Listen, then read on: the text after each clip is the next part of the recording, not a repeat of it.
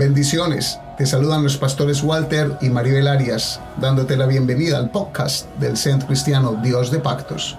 Asegúrate de suscribirte para recibir nuevos mensajes cada semana. Disfruta el mensaje y abraza lo que hay de Dios para ti.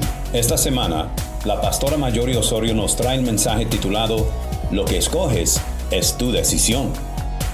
Hay momentos difíciles en nuestra vida, momentos de tomar decisiones trascendentes y determinantes, porque según de la decisión que tomemos, depende tal vez nuestra familia, el empleo, nuestra vida y hasta nuestra eternidad. Aprendamos más escuchando el mensaje. Que Dios le bendiga. Bendito Rey, gracias te damos, Señor, en esta mañana, Dios del cielo, por estar en medio nuestro, Señor. Gracias, Padre, por tus hijos que se han dispuesto, Señor, a venir a alabarte, a adorarte y a escuchar tu palabra. Yo te pido en el nombre de Jesús que prepare sus corazones, Señor, para recibir la palabra, Señor, de acuerdo a sus necesidades, Dios. Hoy, bendito Rey, yo te pido en el nombre de Jesús que unjas mis labios, Señor, que toda palabra que salga de mí sea guiada por tu Espíritu para edificación, exhortación y consolación. Hoy, bendito Rey, tu palabra, Señor, es siempre revelada a nuestros corazones para colocarla por práctica. Hoy te pido en el nombre de Jesús que sea atesorada, Señor. Abre nuestros oídos espirituales, bendito Rey. En el nombre de Jesús, amén y amén. Bueno, familia, entonces les cuento. Esta palabra el Señor me la colocó hace un tiempito atrás y en la cual medité mucho. Y es porque nosotros siempre tenemos momentos muy difíciles en nuestra vida, momentos donde necesitamos tomar decisiones radicales y trascendentales.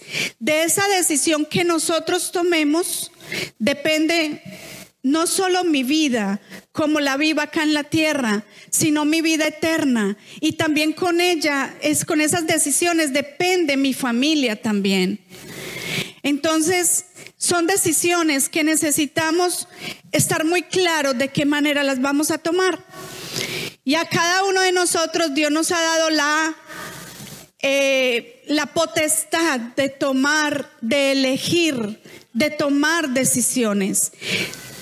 Dios nos ama grandemente y nos ama de una manera incondicional. Pero Él es un caballero, Él nunca nos va a obligar a hacer nada que no queramos. Dios, aún en el amor que nos tiene y que quiere lo mejor para nosotros, no nos obliga a tomar la decisión que Él quisiera que nosotros tomáramos. Por eso está lo que se llama el libre albedrío.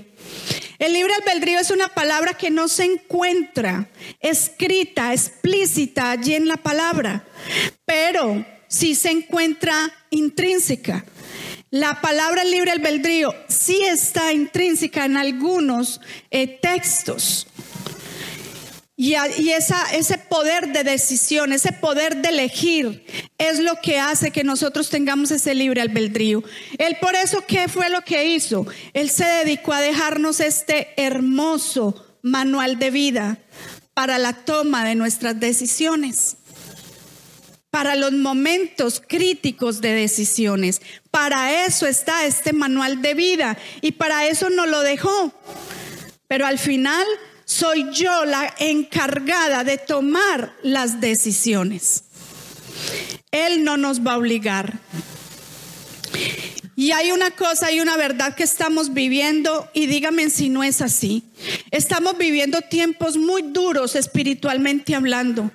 Estamos viviendo tiempos donde el enemigo literal se ha levantado enfrente de nosotros y de nuestros hijos. Estamos viviendo tiempos muy duros donde nosotros, los hijos de Dios, hemos tomado el evangelio de una manera muy light. Estamos tomando el evangelio de una manera muy suave, donde muchos elegimos qué palabra aplicar y qué palabra no aplicar, qué palabra es para mí o qué palabra es para los demás.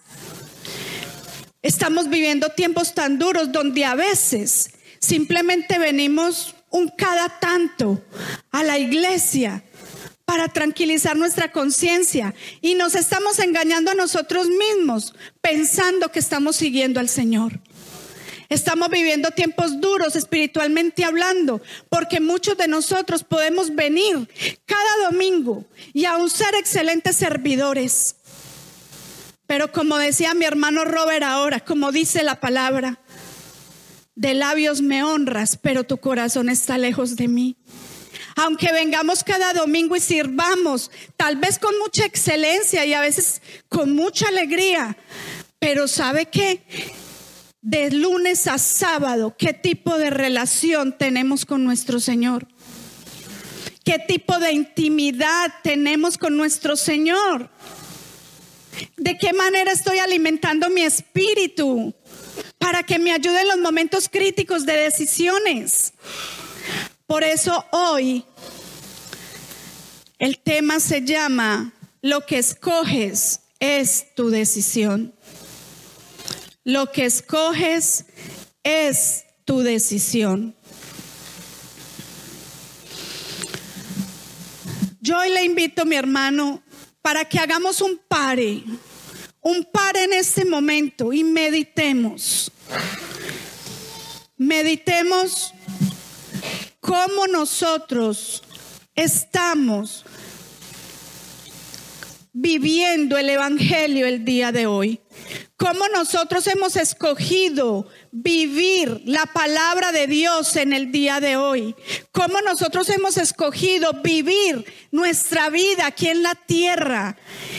Que lo que yo haga aquí en la tierra tiene repercusión para mi vida eterna.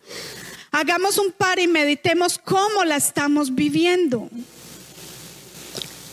Muchas veces nosotros pensamos que la estamos viviendo muy correctamente, pero si nosotros leemos el manual de vida, muchas veces nos damos cuenta que aún nos faltan cositas por mejorar y que esta es la oportunidad de escuchar y de hacer ese par y de meditar y mejorar para nuestro Señor, que trae el efecto para mi vida aquí en la tierra y en nuestra eternidad.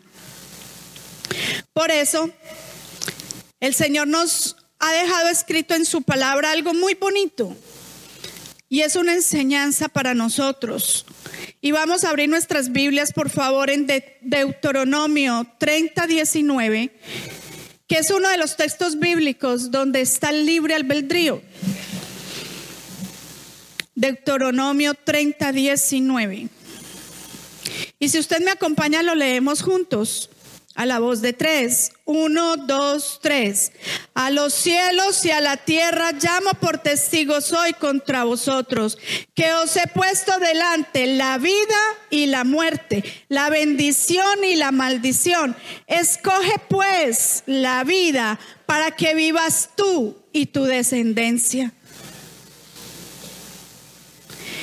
Me impacta cómo no solo es para nosotros, sino que de nosotros dependen mis hijos, los hijos de mis hijos, toda una generación, familia. Si yo aprendo a escoger bien, entonces mis hijos van a escoger bien. Voy como se dice, voy colocando unas sendas en mis generaciones a seguir. Pero eso depende de quién. Diga, de mí. De mí. Dice allí la palabra: he puesto delante de ti la vida y la muerte. Miren, la esfera física, a nosotros nos colocan un arma acá en la cabeza y nos dicen la vida o la muerte. ¿Usted qué contesta? La vida, ¿cierto? Nadie va a querer que le metan un disparo. En la esfera espiritual, nosotros nos mantenemos con un arma aquí en la cabeza. En el arma espiritual, cada momento está o la vida eterna o la muerte. O la vida o la muerte. Y nosotros muchas veces actuamos, respondemos, hacemos cosas sin meditar si la vida o la muerte. Y lo hacemos simplemente por nuestro instinto, por nuestra naturaleza pecaminosa. Lo hacemos simplemente por nuestra forma de ser. Pero no nos detenemos a pensar que estamos escogiendo en determinadas situaciones donde tengo que elegir entre la vida o la muerte.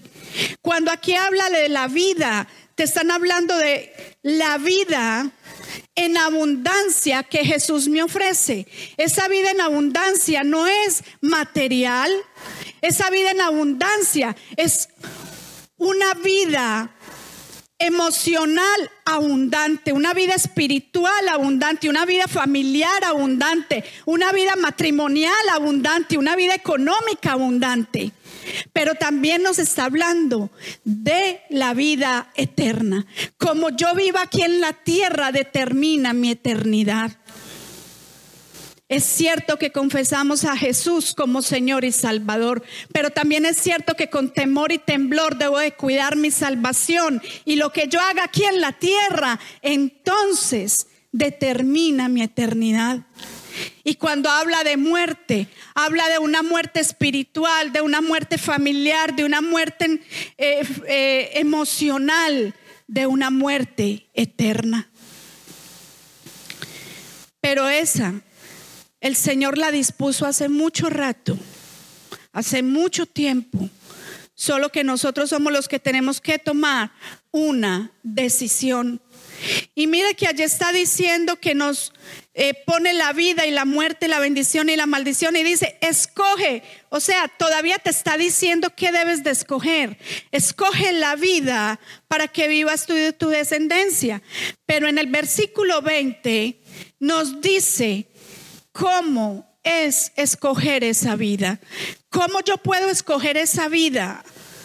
Y dice, amando a Jehová tu Dios, el versículo 20a, amando a Jehová tu Dios, atendiendo a su voz y siguiéndole a Él, porque Él es vida para ti y prolongación de tus días. 3 simples pasos, pero difíciles para nosotros en el momento de hacerlo. Pero ¿sabe todo esto con qué tiene que ver? Con las prioridades. Escoger la vida que Jesús nos ofrece tiene que ver con nuestras prioridades, porque muchas veces nuestras prioridades están equivocadas. Y allí nos dice, escoger la vida ¿cómo? Amando a Jehová tu Dios. Primer punto, amando a Jehová tu Dios. Muchos de nosotros decimos amar a Dios, y no lo estoy poniendo en duda, lo amamos, pero tal vez no lo amamos de la manera correcta, como Él lo dejó escrito en su palabra. Mire, familia, el amor es una decisión, y el amor, las palabras se las lleva el viento. El amor se demuestra con hechos. Mire, cuando yo le digo a mi esposo te amo, me imagino que le brinca el corazón. Espero que sí. Pero eso no se puede quedar allí. Yo tengo que demostrarle a mi esposo que lo amo, atendiéndolo, mimándolo, hablando con él, teniendo una relación con él, cuidándolo, protegiéndolo. Cuando él a mí me dice te amo, a mí me brinca el corazoncito, y a las mujeres sí que nos brinca facilito. Pero yo les digo una cosa, el hecho de que él a mí me diga te amo, eso no basta para mí. ¿Estamos de acuerdo, mujeres? Eso no basta. Basta que me lo demuestre con hechos. El amor se demuestra con acciones. Entonces él debe de esmerarse a tener un tiempo de calidad conmigo, a relacionarse conmigo, a conversar conmigo, a cuidarme, a mimarme, a abrazarme, a besarme. Así mismo es con nuestro Dios. Lo amo, pero no se lo demuestro. De labios me honra, mas tu corazón está lejos de mí. Para amar a Dios, nos lo enseña Mateo 22, 37 al 38. Y si lo leemos, ¿qué dice? Jesús le dijo, amarás al Señor tu Dios con todo, señale la palabra todo, con todo tu corazón y con toda tu alma y con toda tu mente. Ese es el primer y grande mandamiento. Usted se ha detenido a pensar cuando ha leído este texto, ¿qué querrá decir ese todo? Esa palabra todo implica todo, sin reserva, con pasión, con entrega total, no parcial, no una entrega parcial, es una entrega total y radical por mi Señor. Y mire, familia, cuando allí está hablando que dice, lo amarás con todo tu corazón, habla de una decisión total por Él, una decisión radical por mi Señor. Pero muchos estamos amando a dos señores. Amamos a Dios por un lado, pero en otros raticos amamos al enemigo, o amamos lo que el mundo nos ofrece. Y no podemos amar a dos señores. Necesitamos tener una entrega total y radical a mi Señor. Esa entrega total es sin medir, sin esperar nada a cambio, es sin escatimar, es sin refunfuñar, es hacerlo con deleite, con pasión, con amor, con gracia. Y usted dirá, ¿y cómo se hace eso? Pues recuerde que Jesús murió por usted en la cruz. No hay mayor sacrificio que ese para retornar en agradecimiento a mi Señor. El todo corazón, elegirlo a Él y no elegirlo a medias, sino elegirlo total. Amarlo con el alma, dice con toda el alma. Cuando hablamos de alma, estamos hablando de ¿qué? De emociones, ¿cierto? Porque en el alma es donde están las emociones y la voluntad. Y nosotros amamos a Dios muchas veces según nuestras emociones. Si yo estoy bien, lo alabo. Si yo estoy bien, lo busco. Si Él me respondió un sí que yo esperaba, entonces ahora sí con todo. ¿Y qué hay cuando nos da un no? O una espera. Muchas veces estamos emocionalmente afectados por alguna situación y lo primero que hacemos es dejar de orar, dejar de buscar su rostro, dejamos de leer la palabra, entregamos los ministerios porque es que estoy muy mal. Pues precisamente si usted está mal es cuando más necesita adorarle, alabarle, buscarlo, rendirse. Cuando estamos mal emocionalmente, para eso Él está, para extenderse su mano, para levantarte. Si usted está en un desierto, pues Él es el agua de vida. Si usted está en la oscuridad, Él es la luz que brilla en su vida. Si usted está triste, Él es su consuelo. Si usted está atribulado, Él es su roca fuerte. ¿Qué dice la palabra? Es falta de entender, familia, lo que Dios es para cada uno de nosotros, porque en la palabra está escrito quién es Él en mi vida. Y como yo entiendo quién Él es en mi vida, entonces las emociones no van a poder ganar allí la batalla, porque esas emociones todos los días las vamos a tener. Porque nosotros somos seres humanos y tenemos vidas común y corriente, donde tenemos situaciones muchas veces tristes, alegres, agobiantes, fructíferas, de alegría, de celebración, otras de llanto. Pero Dios sigue siendo Dios en medio de todo. Y nosotros necesitamos amarlo con toda el alma. O sea, con todas nuestras emociones, no importa cómo estemos. Es amarlo simplemente porque Él es Dios. Simplemente porque Él es Dios. No por lo que me da o no por la respuesta que he adquirido. Hay momentos tristes, hay momentos duros, hay momentos críticos, pero para eso está Él allí. ¿Usted se imagina que Jesús, ustedes creen que Jesús no tuvo emociones? Que Jesús cuando iba a la cruz, la forma en que lo humillaron, lo trataron, lo maltrataron, el pensar en la separación que iba a tener con su Padre, ¿ustedes creen que Él no estaba mal emocionalmente? Porque recuerden que Él era un ser humano como usted y como yo. Él no tenía poderes de superhéroe. Él era un ser humano como usted y como yo. ¿Y cómo estarían sus emociones? Pero ¿sabe a Él qué lo llevó a cumplir en esa cruz? El amor por usted y por mí. El amor por usted y por mí lo llevó a vencer sus emociones, a ir a esa cruz. Porque era un mandato que tenía, pero era un amor incondicional que Él tenía por nosotros. Y nosotros, ¿cuál es el amor por Él? Si nos dejamos mover por las emociones. Ustedes no saben que cuando uno está más mal emocionalmente y le sirve al Señor, es como si le inyectaran algo a uno especial.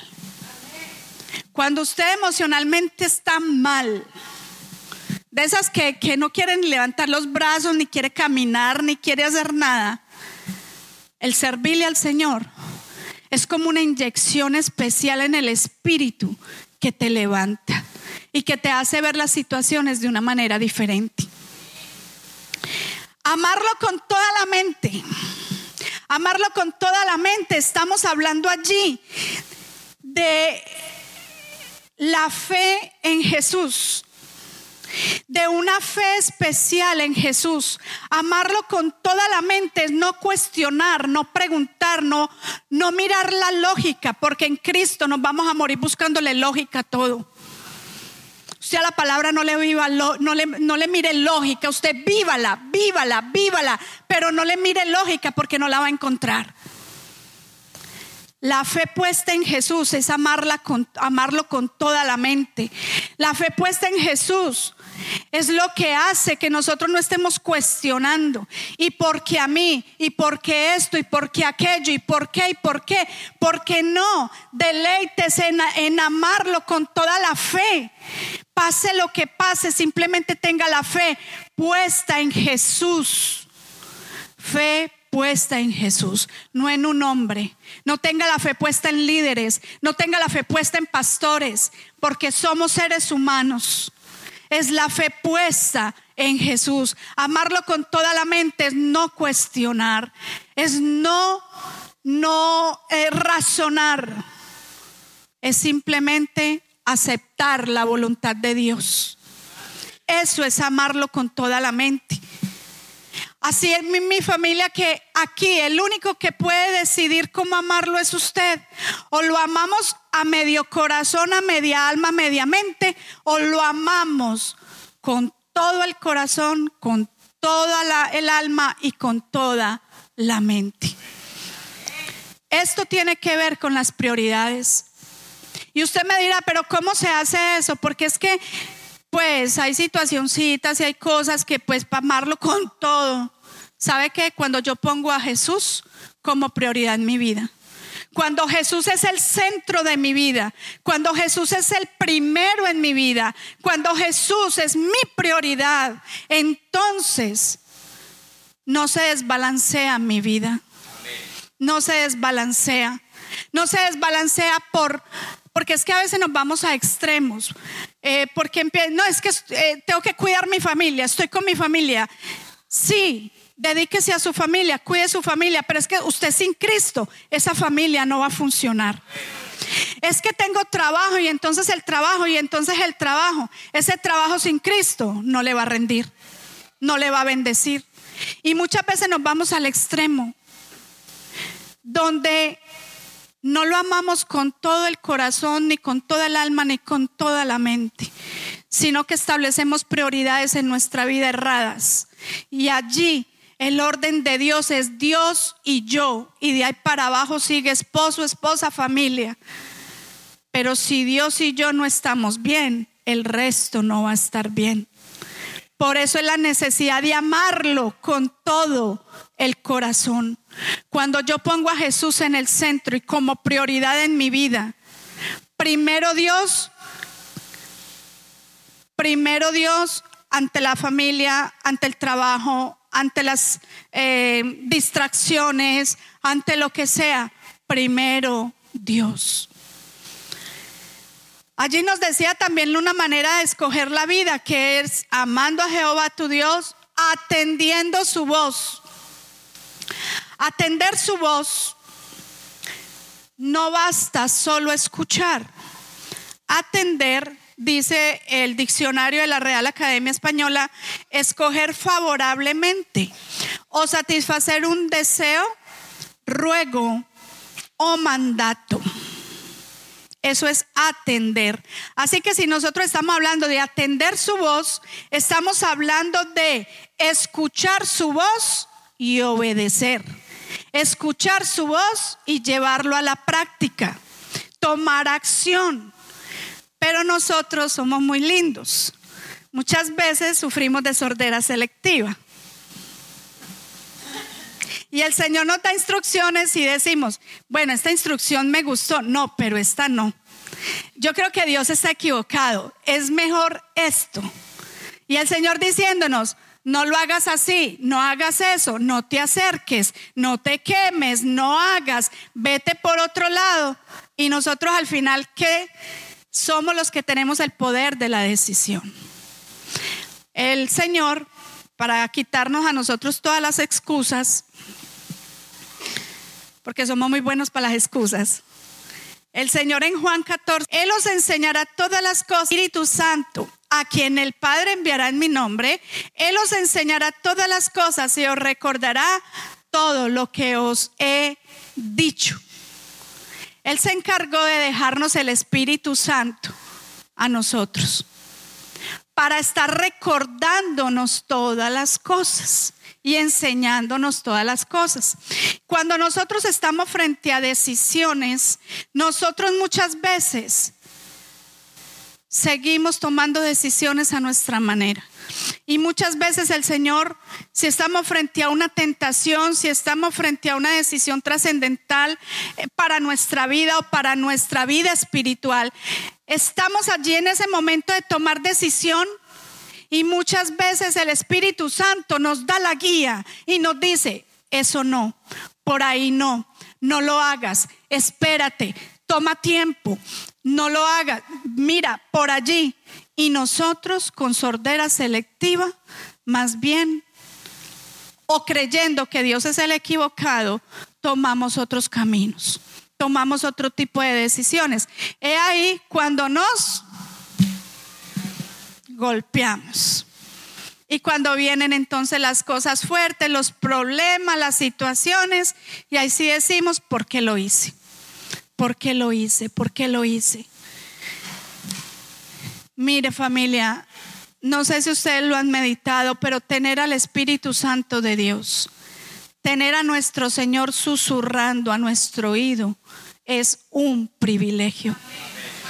Es un privilegio que no hemos abrazado muchos de nosotros. Es un privilegio donde imponemos nuestro criterio y voluntad, donde imponemos como si yo supiera más. Pero ¿quién va a saber más que mi propio Señor, que fue el que me dio este manual de vida? El que nos creó y el que quiere lo mejor para nosotros.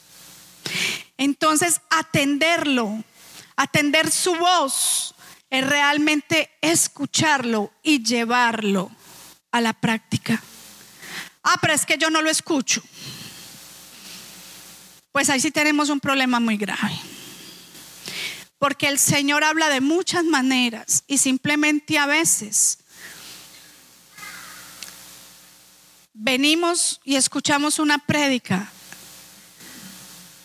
y a veces hasta decimos amén, amén, y salimos por esas puertas y se nos olvidó. Dios habla a través de su palabra. Entonces nosotros no podemos decir que no lo escuchamos, porque Dios nos habla a través de su palabra, expuesta aquí en las 20,000 prédicas que usted se escucha por allá en internet. Y cuando usted juiciosito o juiciosita hace un devocional, Dios habla a través de su palabra. Dios habla a través del ser humano, de su líder espiritual, de una persona que tú le estás hablando que es espiritual y te da un consejo espiritual. Dios habla, pero Dios no nos deja en un silencio cuando se trata de edificar nuestra vida. Y Dios nos habla a nosotros. ¿Ustedes no han sentido a veces un pensamiento que usted dice, uy, esto no es mío, esto no lo pienso yo? O Dios corrigiéndote cuando vas a hacer algo malo o algo que no está bien delante de Dios y hay algo que te dice, no lo haga, mira. Hay una alerta, eso es Dios hablando. Y nosotros no podemos decir que Dios no nos habla. O cuando ofendemos a alguien o hacemos algo mal delante de Dios, empieza eso que no es un sentimiento de culpa, eso es el Espíritu Santo diciendo, contestaste mal, ofendiste, pide perdón, haz esto, haz aquello. Pero al final soy yo el que tengo que tomar la decisión de escucharlo o no escucharlo, o escoger qué escucho. Y la otra forma donde habla allí de la vida, de escoger la vida, es amando a Jehová tu Dios, atendiendo a su voz, y por último es siguiéndolo.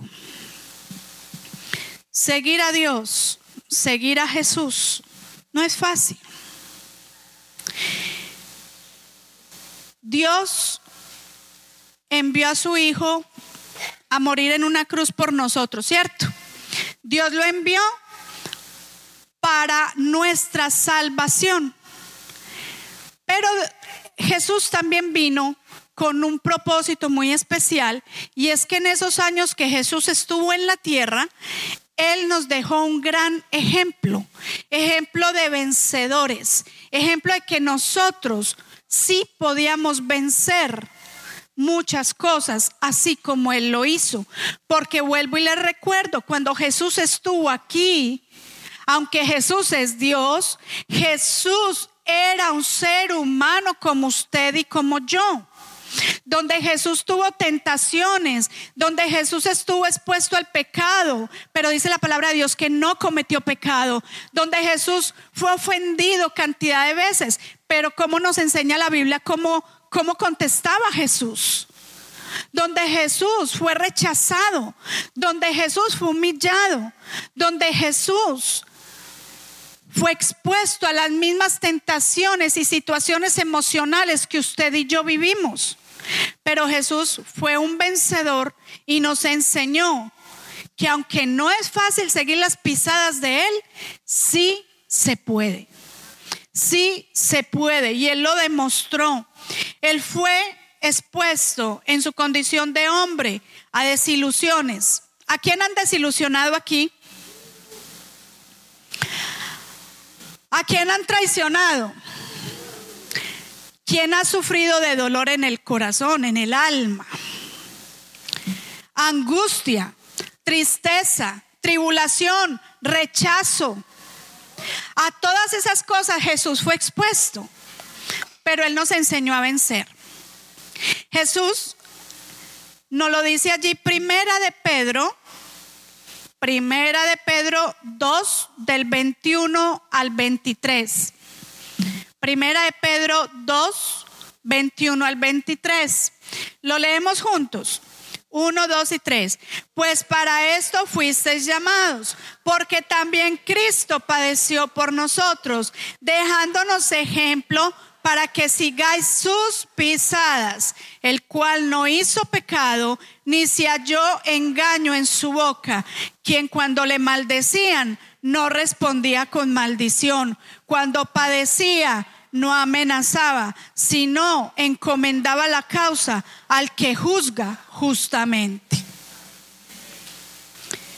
Jesús en sus pisadas nos marcó la enseñanzas, muchas, muy claras, de que podemos vencer, que podemos ser vencedores del pecado, que podemos aprender a amar, que podemos aprender a perdonar, que podemos amar sin condición, que podemos hacer el bien, que podemos ser humildes, tener misericordia. El Señor nos enseñó cómo hablar, cómo actuar, cómo responder, cómo pensar.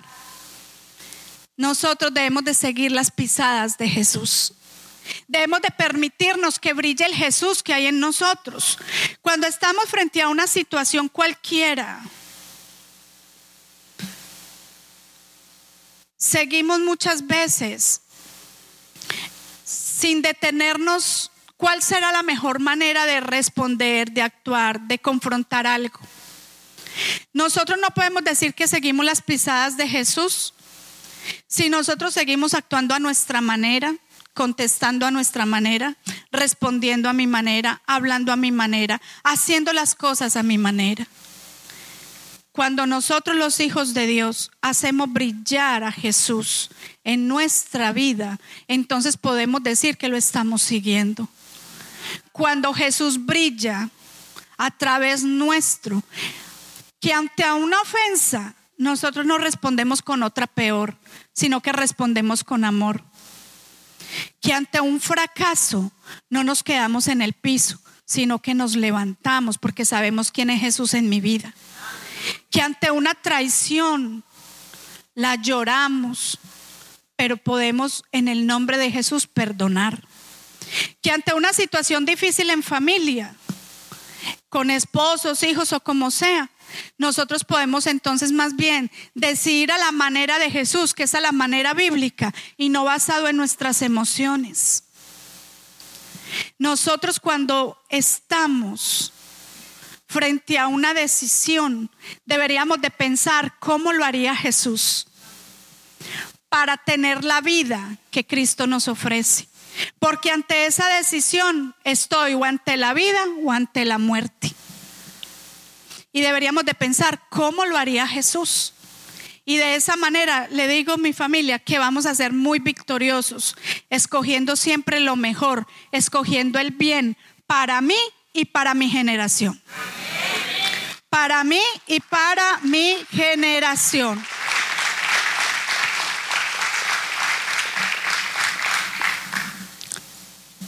¿Ustedes han visto esas películas de suspenso?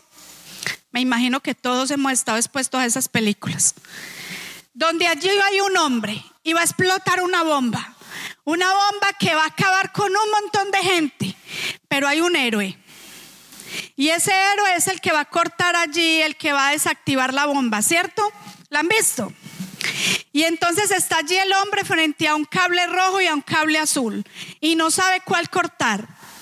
Y eso le ponen un suspenso allí porque no se sabe cuál cable va a cortar y según el cable que él corte, o se desactiva la bomba o explota todo el mundo. Eso hace una película muy buena. Pero no es en la vida nuestra espiritual. Porque este hombre lo hace por intuición, casi que Dean Martin de Doping Way. Lo hace por intuición. Usted y yo, cuando estamos frente al cable rojo y azul, el de la vida y el de la muerte, no cortamos el cable por intuición, cortamos el cable por la enseñanza que hay de Jesús en nuestra vida. Y no sé cuál es el cable que usted va a seguir cortando de ahora en adelante. Por eso le dije, hoy es un buen día para que pare y medite. Les tengo una buena noticia. Desde las 10 que llegaron aquí para atrás, digamos que no cuente mucho. Lo que va a contar es de hoy para adelante. Que usted acaba de recibir esta palabra. ¿Qué cable va a seguir cortando usted en su vida? Para usted y para su generación. Porque de ese cable dependen mis hijos, los hijos de mis hijos y toda una generación. Escoge pues la vida. Familia, aquí cuántos sabremos en este momento. Ponga 280 personas. Si por cada uno de nosotros hubiera un cambio verdaderamente radical y siguiéramos cortando el cable de la vida, usted sabe cómo marcaríamos la diferencia en este mundo y de generación en generación. Porque lo que usted haga, sus hijos lo ven. Los mayores maestros de nuestros hijos somos nosotros. ¿Qué estamos haciendo? ¿Qué están viendo nuestros hijos? ¿Qué están viendo nuestros hijos de nosotros? Que muchas veces pedimos responsabilidades que nosotros no les estamos demostrando. Escoge pues, delante de ti está la vida y la muerte, la bendición y la maldición. Escoge pues la vida para que vivas tú y tu descendencia. Dale un fuerte aplauso al Señor.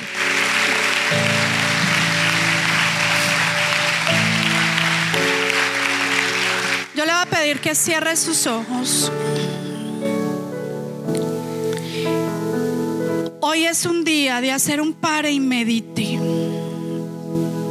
Pare y medite. ¿Cómo ha llevado su vida hasta el momento? ¿La ha llevado a su manera? Aunque conoce palabra o ha escuchado de la palabra o es nuevo en el evangelio, no importa. ¿Cómo ha llevado su vida hasta ahora? Usted quisiera que a partir de hoy Jesús comande su corazón y su vida. Usted quisiera en el nombre de Jesús hoy poder comenzar a caminar escogiendo la vida, amando a Dios por sobre todas las cosas, con todo el corazón, con toda el alma y con toda la mente, obedeciendo, escuchando y obedeciendo y siguiéndole. Si usted aún no le ha entregado el corazón a Jesús y le ha dicho: Señor, yo quiero escoger la vida en abundancia y la vida eterna que tú ofreces. Hoy quiero recibirte en mi corazón para que tú sigas brillando en mí. Si hay alguien que quiera recibir a Jesús por primera vez, puede levantar allí su manito. Si usted quiere que Jesús siga comandando su vida. Gloria a Dios. Y usted me va a acompañar a hacer una oración. El resto me van a acompañar a hacer una oración. Hoy, bendito Dios, yo te pido en el nombre de Jesús, Señor, perdón. Perdón por llevar mi vida a mi manera. Perdón por no saber amarte. Perdón por no atender tu voz. Perdón por no seguir tus pisadas a la manera correcta. Pero hoy, Señor, quiero, Señor, ponerme delante de ti para que tú me ayudes, bendito Rey, a seguir caminando contigo, para que tú me ayudes a seguir cortando el cable correcto, para que en los momentos de decisiones yo pueda escoger la vida en abundancia que tú me ofreces y la vida eterna. Hoy, Padre, yo bendigo este pueblo, Señor, y te pido en el nombre de Jesús que puedan atesorar esta palabra en sus corazones. En el nombre de Jesús. Amén y amén.